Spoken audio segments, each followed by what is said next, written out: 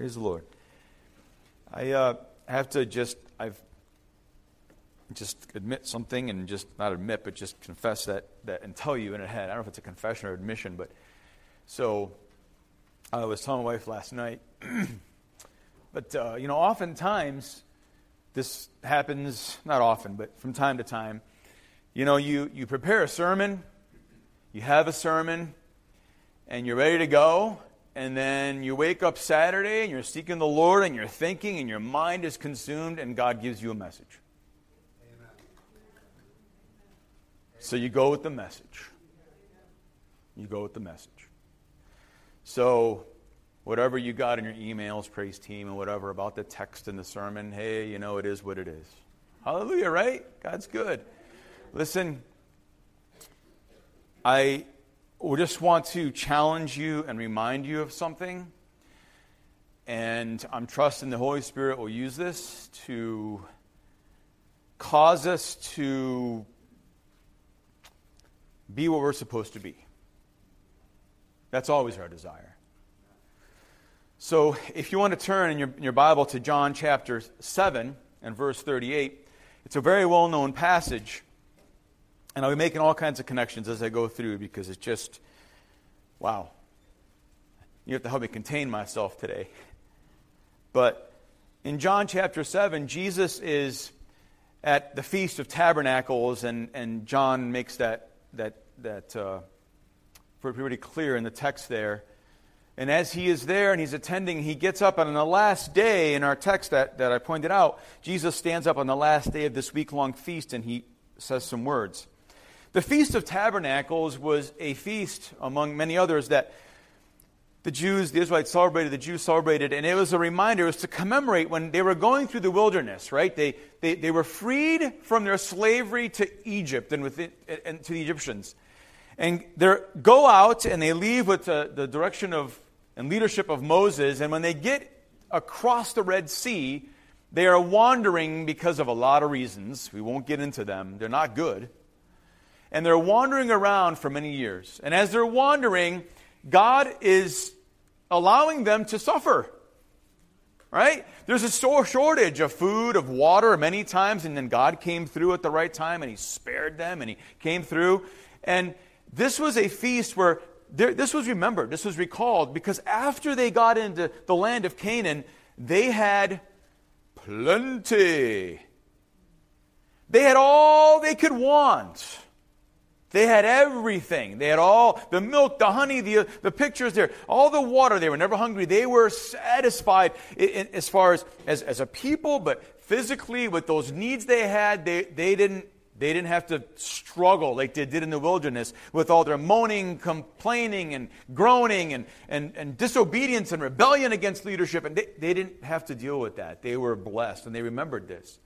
And part of what went on also was the pool of Siloam was involved as well in this process with the priests and those who were in leadership remembering during the Feast of Tabernacles. And they would draw water and go to that pool. And there was all kinds of symbolism and ceremony that involved water, right? And it was a powerful time. And Jesus gets up and He says on the last day to all those, He says, whoever believes in me, as the Scripture has said, out of his heart will flow rivers of living water. Rivers of living water.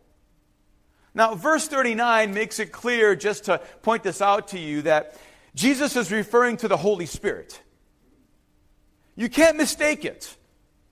You don't have to wonder and guess what that living water is, because in verse 39, actually, we could do it like Sunday school or Bible study, right?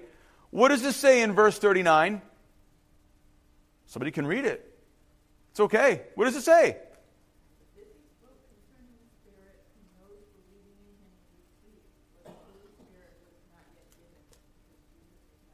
Very, very clear. Do you understand what Jesus was talking about? When He referenced the Holy Spirit and this living water and where that comes from, who that was, He says He was talking about the Holy Spirit. The Holy Spirit. And so often we just blow off that verse 39. We want that living water and what it could be and all we can have. And we forget that it's the Holy Spirit. In fact, in John chapter 6, in referencing the Spirit, earlier in John chapter 6 in your Bible, and I'm going from my head, but in John chapter 6, with this scripture, in verse 63, he says something. He says, where is it? It is the Spirit who gives life. The flesh profits nothing. The words that I have spoken to you are spirit and are life. The Word and the Spirit are connected. You can't separate the two. They go hand in hand. Word of God.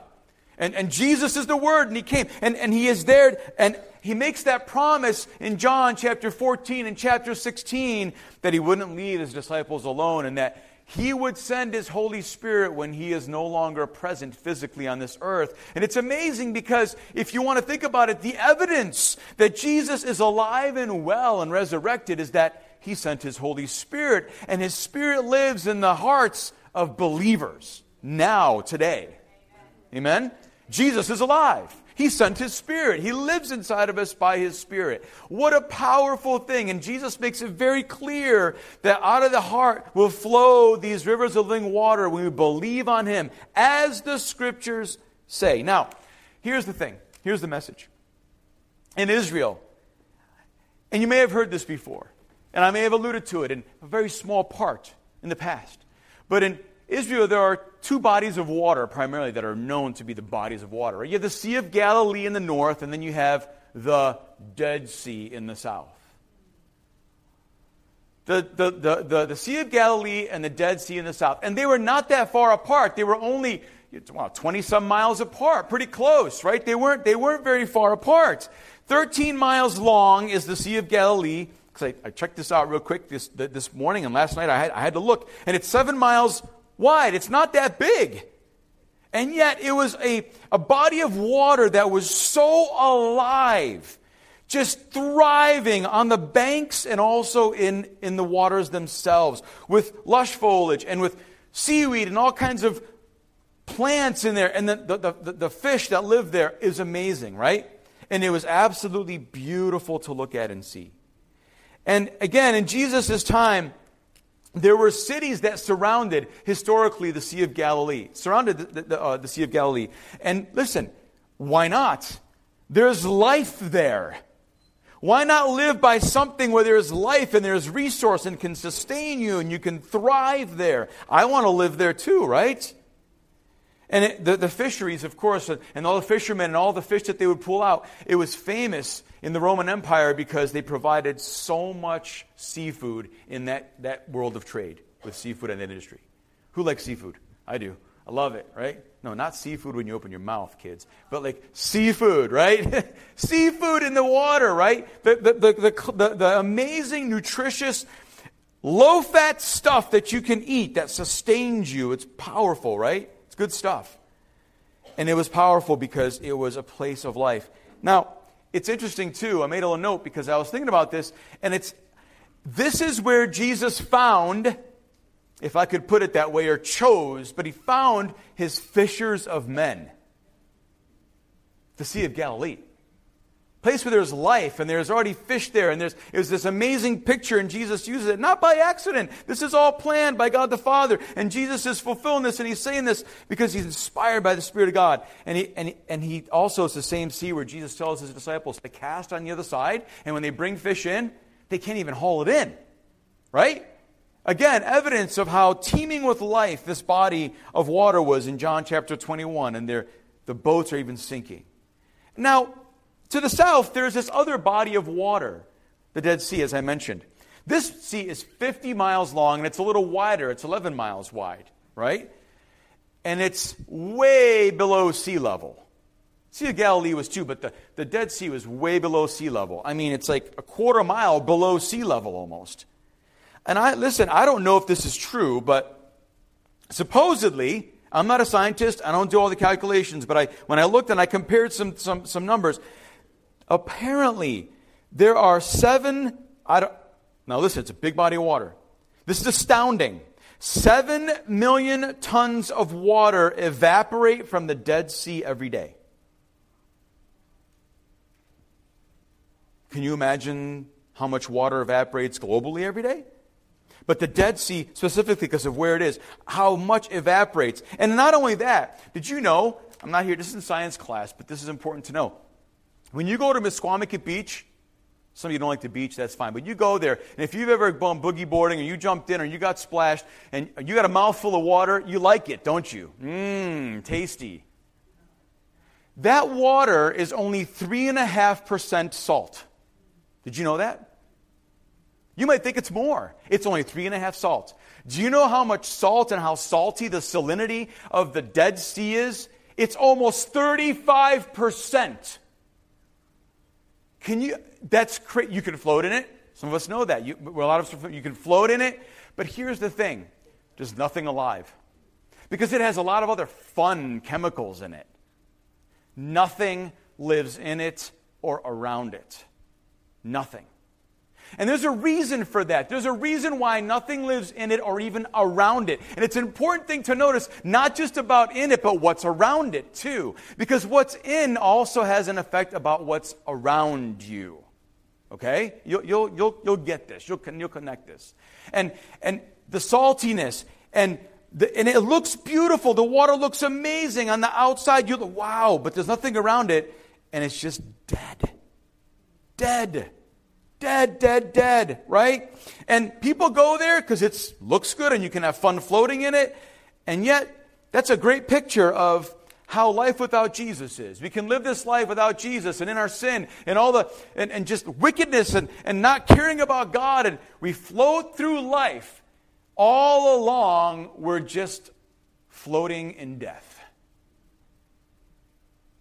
That's it. There's nothing there. We're going through the motions. It looks good on the outside. We even have colorful beach chairs or swim trunks. There's even beach chairs or floaties in the Dead Sea. And you're showing off your fashion. And it looks beautiful. And you take pictures. And then you get a selfie. And then you put it on Snapchat or whatever people do anymore. I don't know what that is, right? Instagram, whatever, right? And it all looks good on the surface. But there's no life. There's nothing. You can't drink it. You can't live off of it. Nothing grows that will sustain you. There's nothing but death. It lives up to its name. It is dead.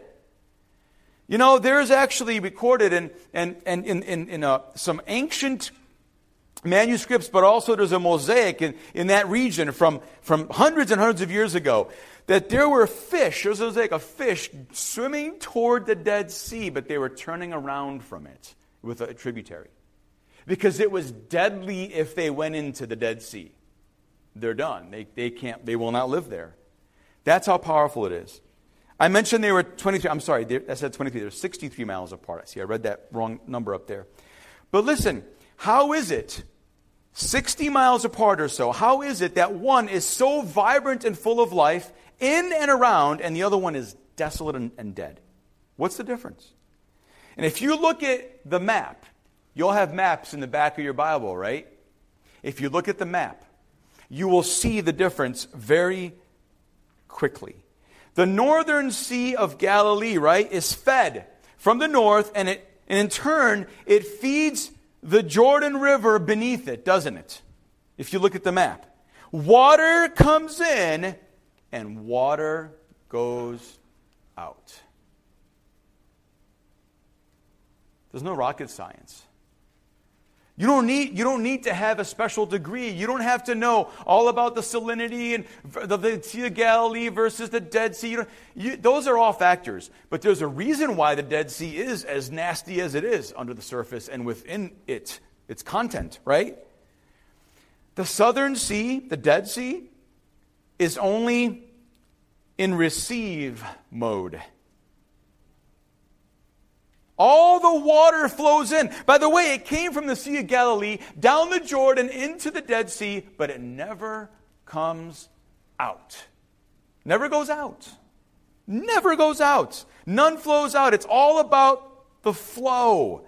One sea is full of flow, and the water's moving, and it's vibrant, and there's the things are getting stirred up and flushing through, if you will, all the bad stuff and downstream. And the other sea, it's just full of what it's full of.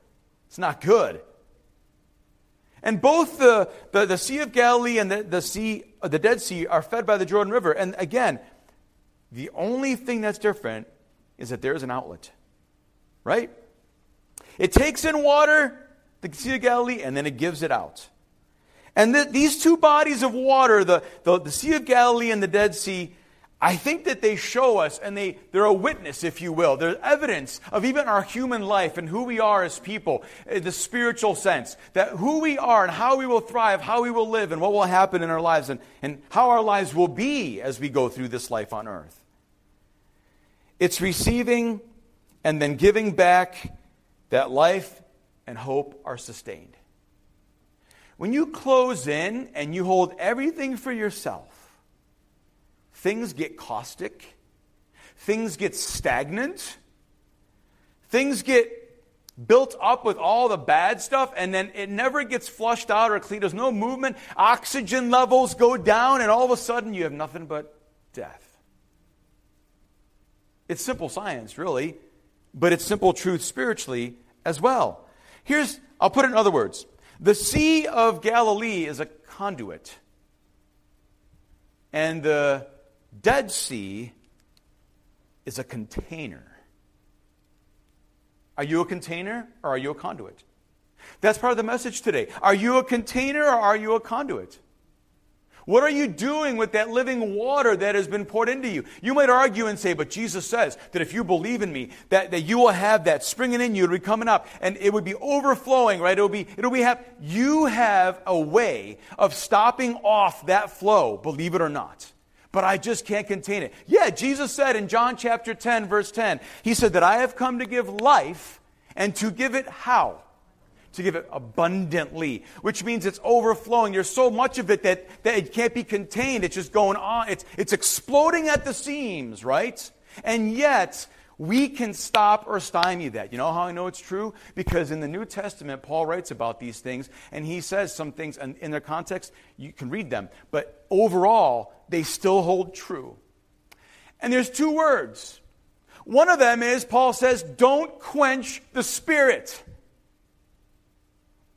Don't quench the Spirit. What does that mean? What does that mean? That means that there's bubbling going inside you. That means you're on fire inside, right? You're ignited by the zeal, the passion, the love of God, and you're burning inside. And he's saying, don't quench the Spirit of God when He's leading you, moving you, and He's always doing something consistent with the Word of God. He'll never do that, by the way, not outside of that. And they'll always point to Jesus, right? But when that's burning, don't stop it. That's happening to somebody around you. It's happening in the community. Don't quench the Spirit of God. Don't do it. There's another word. He also says, don't grieve the Holy Spirit. Right? When you quench the Spirit of God, it is a picture here with the Sea of Galilee and the Dead Sea. When you quench the Spirit of God, you are resisting or you're prohibiting the Holy Spirit of God from doing what He wants to do. And you want it on your terms, or you want it to look the way you want it to look. Don't do it. Because I'll tell you right now, you're missing out, and it could be suffocating you. Quenching means to put a wet blanket over the fire. Frankly, it means other things, but that's the gist. That's what it means. And when you grieve the Holy Spirit of God, you're doing something that hurts Him. You're doing something that you know you shouldn't be doing, and He doesn't want you to do. Namely, sin. Right? Simple as that. Don't grieve. Don't quench. Now, what is it about this? What is it about? And please don't misunderstand me, but I mean what I say. Don't try to control the Holy Spirit. You can run off. I've said this before, and I have no apologies. And you know what? They're hearing me. You're hearing me. I'm fine. I know who I am. I know the Word of God. Not perfectly, but I know the Word of God. I read the Word of God. I've been a Christian. I've been a believer. I know who Jesus is. He's my Savior, my Lord. But listen, don't get in the way of the Holy Spirit. We're good at doing that. We are. We're really good at doing that. You may not believe that, but we're good at doing that. And we're good at doing that with other people as well. We want to stop the flow of the Spirit of God because we determine, not the Word of God, not the Spirit Himself, we determine Who should do what, how, when, and where, even when it's consistent with the Word of God. Don't do it. Don't do it. But also don't grieve. Don't think you could do whatever you want because I got God and I'm good and I'm a container and I'm all set. I'm going to keep it to myself. I'm going to hoard my salvation and the Spirit of God and I can just live however I want. Don't grieve the Holy Spirit. Don't grieve the Holy Spirit. But grieving also comes when you quench. Because He's saddened when you try to put up a block with what He wants to do in your life or in the life of others, but especially yours. You know what it comes down to? It comes down to one word that we don't like. Control. Control. I want to control how it looks, what it feels like, how it should feel like for me or for you, anybody else. And God says, what are you doing? You're quenching, you're grieving. Stop it. And He weeps because we're cutting short the life that He wants to give us and flow out of us and to experience and to know all that He has as we go into His Word, as we are in our prayer closets, as we're with one another seeking God, allowing the gifts to move among us. Don't quench God. Don't do it. We're missing out if we do. There's so much life. I mean, He is life, right? His words are spirit and life, Jesus said. His words and spirit are life. They go hand in hand. We take the Word of God. We go into His presence and His Holy Spirit works in us and it's bubbling up. Go for it. Let loose. Don't try to control. Don't try to control. But we want to. You know why? Because we get uncomfortable. We get uncomfortable. We get uncomfortable with how it might look or how someone else might look or what someone might say, and we get so uncomfortable. This isn't, and I'm not advocating for a free-for-all with craziness and wackiness. No, it's not the point. The point is, don't quench or grieve the Holy Spirit. And what you receive, you've got to give out. Don't control. Now, listen, I thought about this. And this idea of this receive mode only, right? And the living water that Jesus promises, He gives us His Holy Spirit when we believe on Him and we're born again. It comes into our hearts, right? But so many people, it's just captured there. It just stays there. It's that container, right? And again, over time, it can become stagnant. And that's clearly never Jesus' intention. Never. Why would people try to just capture and hold this water for themselves? Right? Well, there's some reasons. I have some thoughts. Maybe it's a scarcity mentality. What I mean by that is, well, will there be enough for everybody else? Now, that might sound silly if you're a Christian and you've been a believer, but you know what? It actually comes down more to hoarding and wanting Him for yourself more than sharing Him with somebody else. Right? Really, in sincerity. But maybe you think that. Maybe some of you think that. There's enough to go around for every single person of God, believe me. There can never be a shortage of God's Spirit in your life and for those around you. There can't be. It's impossible. Or maybe you have a narrow focus. You have a really narrow focus. You know what that focus is? Life is all about me. The Sea of Galilee wasn't like that. It was never about itself. It was giving out. It was pouring out. And there was life. There was flow. There was nutrients and oxygen and the right minerals content and everything else. And it was thriving not only inside, but also on its banks, all around the shores. You might struggle with that. You have a narrow focus. And it stagnates that water that the Holy Spirit, He's already in you, and you're stagnating. You're blocking. You're suppressing it. You're putting it. Maybe it's honestly bad theology. You know, you have this weird view, and it's connected to the narrow focus. And you know what that bad theology is? God works for me. No, He doesn't. Hello? No, He doesn't. You're supposed to work or submit to God and the Holy Spirit, and then He does whatever He wants. But you keep submitting and surrendering so that He can be lifted up and glorified, right? And elevated, that Jesus is the center of it all. And you think that God's sole purpose is to bless your socks off. That's all you think about. We get that, and we are blessed because all the riches in Christ Jesus are ours, and we don't live like it, and we don't act like it. And so we don't treat or handle that living water inside of us as something that is ours, that it's only there to bless me. No, it's there for others. Maybe it's just greed. Again, this will come down to one word in a second. But more God, if we could even say that, we have more God. You have all of God, right? If you're a Christian. But more God, I want to get more God, and I want more of Him. I want more power. I want more riches. I want more fame. I want more, you fill in the blank. And again, it's all about you, and it's on your terms. There are many reasons why that we can have this water become stagnant and put a block on the outflow in our lives to others and those around us where this living water flows and brings life. But it comes down to just one motive for trying to contain God's blessing of that living water. You know what it is? It's self-centeredness. It's self-centeredness. We have a choice to make.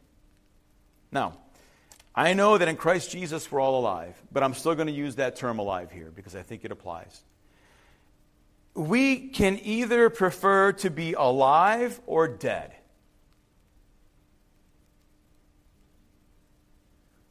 Existing or thriving? Let's make it more clear.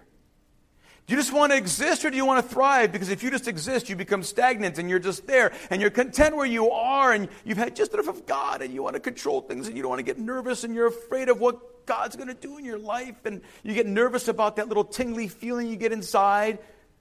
I'm not advocating mysticism. This is God. This is the Holy Spirit. He touches us. He moves. That's not what, it's real. But don't try to control Him. Go, let go, relinquish control, give in to God, give in to His Word. When you're praying, submit to the Holy Spirit and to God the Father and His authority and the Word of God that's so powerful and let it do amazing things in your life. I'm not talking, again, physically about being dead or alive, but spiritually. Yet the two can be related, by the way. But I can hear in some of you there's a resistance. There's a resistance. But I have to cling to Jesus because my life is so difficult and without Him I can't do it. I got to hold on to Him and keep all of them. I just got to stick close and just shelter in place. And life is tough and the world's cruel and evil and crazy. Listen, here's the irony. Here's the irony. The more we try to hold Jesus in, the more stagnant we become. It's almost like it's counterintuitive, right? To think that the best use, and I don't know how else to express this because this is almost wrong to say it that way, but it's the best use of the Spirit and that living water inside of us is to let go. Just let go. But consider, listen, even though the Dead Sea is polluted with chemicals and all those harsh chemicals and the salt and where it's situated and there's no outlet, it could be swept clean if only there was ongoing supply of that fresh, clean, living water. Do you know that? If one end would just be opened up, life could enter in.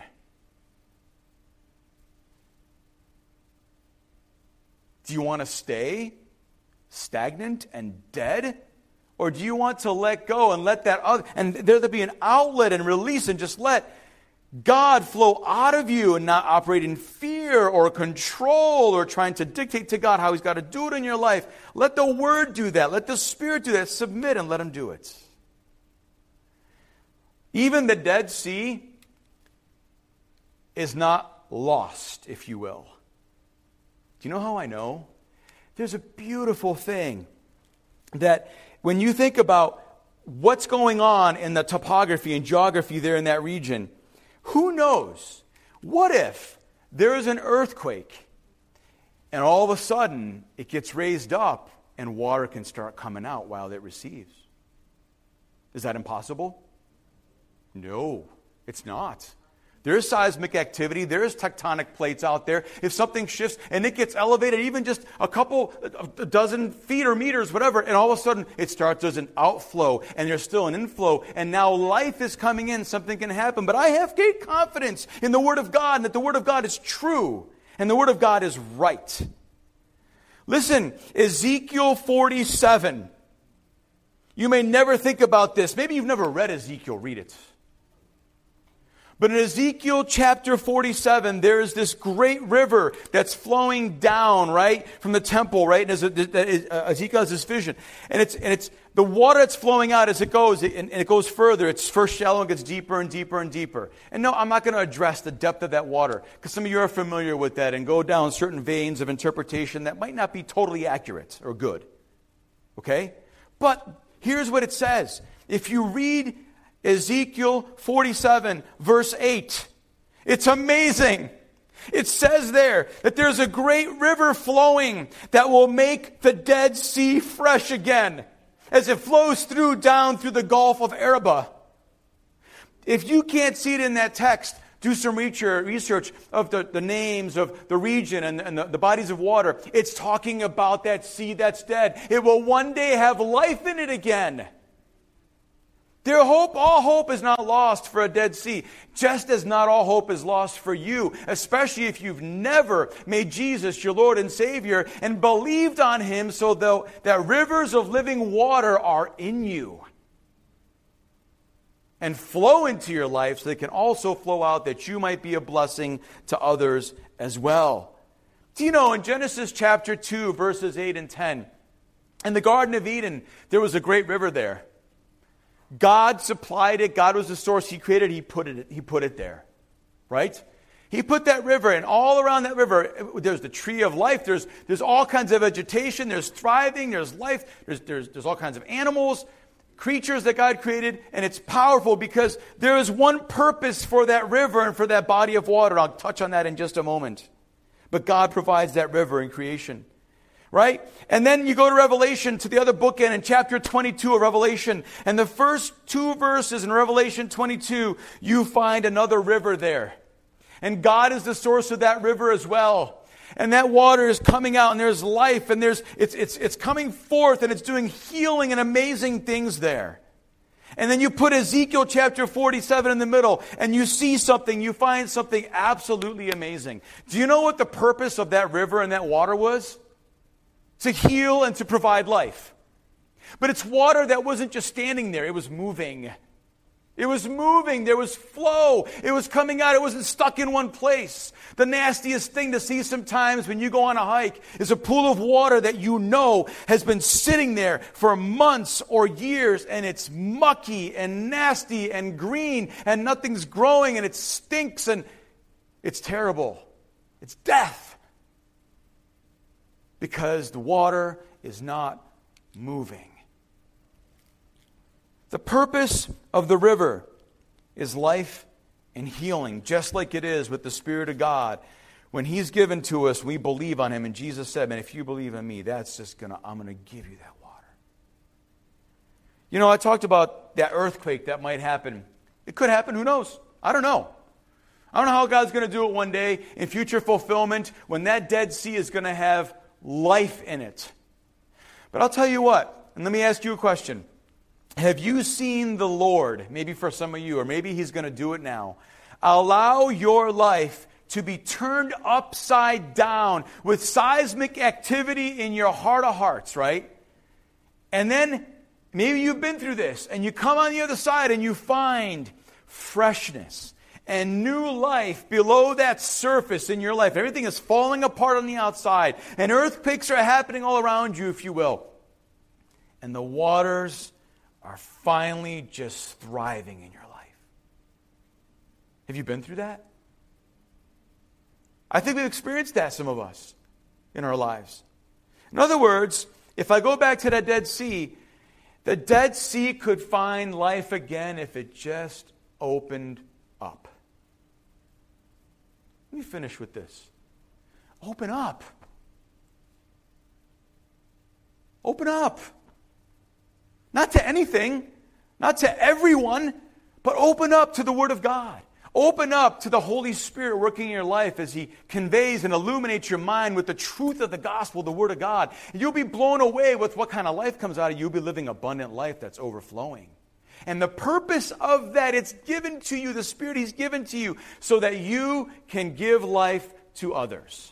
Oh, you're not the source. But Jesus is the source who lives in you, and as you give him out, others are healed spiritually. They're born again. They're saved. They realize that what is dead can be made alive when the Holy Spirit flows through by faith in someone's life.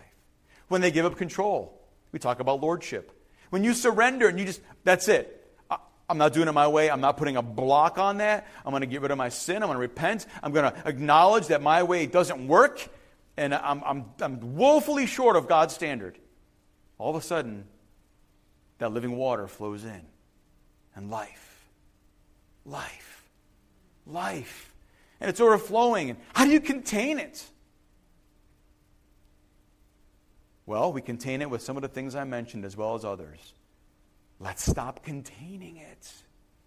Let's not allow the voices of the world. Let's not allow the culture. Let's not allow the lies. And even though it's all pressed against us and we're shut up, if that happens wherever you are, don't allow that to exist. Open up and speak forth and project forth, if you will, that living water out of your life by living righteously and holy and in a way that is you're fearing God, but you're also proclaiming the truth. Do it.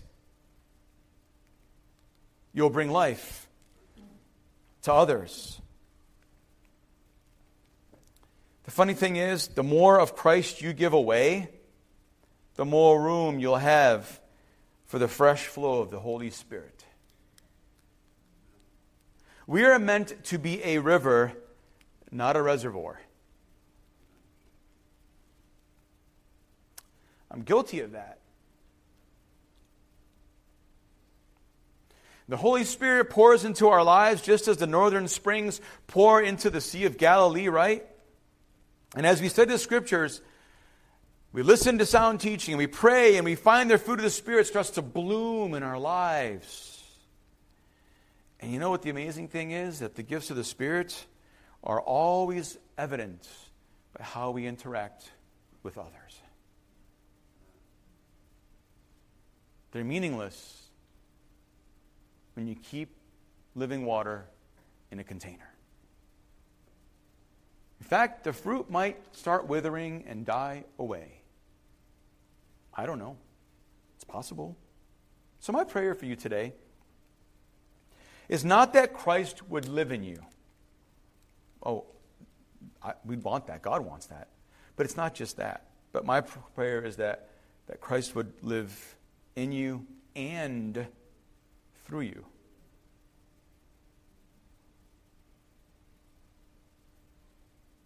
You are not the sole possessor of the Holy Spirit. You are not the one who tells the Holy Spirit what to do. You are not the one who tells the Holy Spirit who should have what gift and when. You are not the one who determines who can be saved when, where, and how. The Holy Spirit is as the word goes forth, the gospel. You are not the one who says, Holy Spirit, isn't that unclean? And the Holy Spirit says, but I've already called it clean.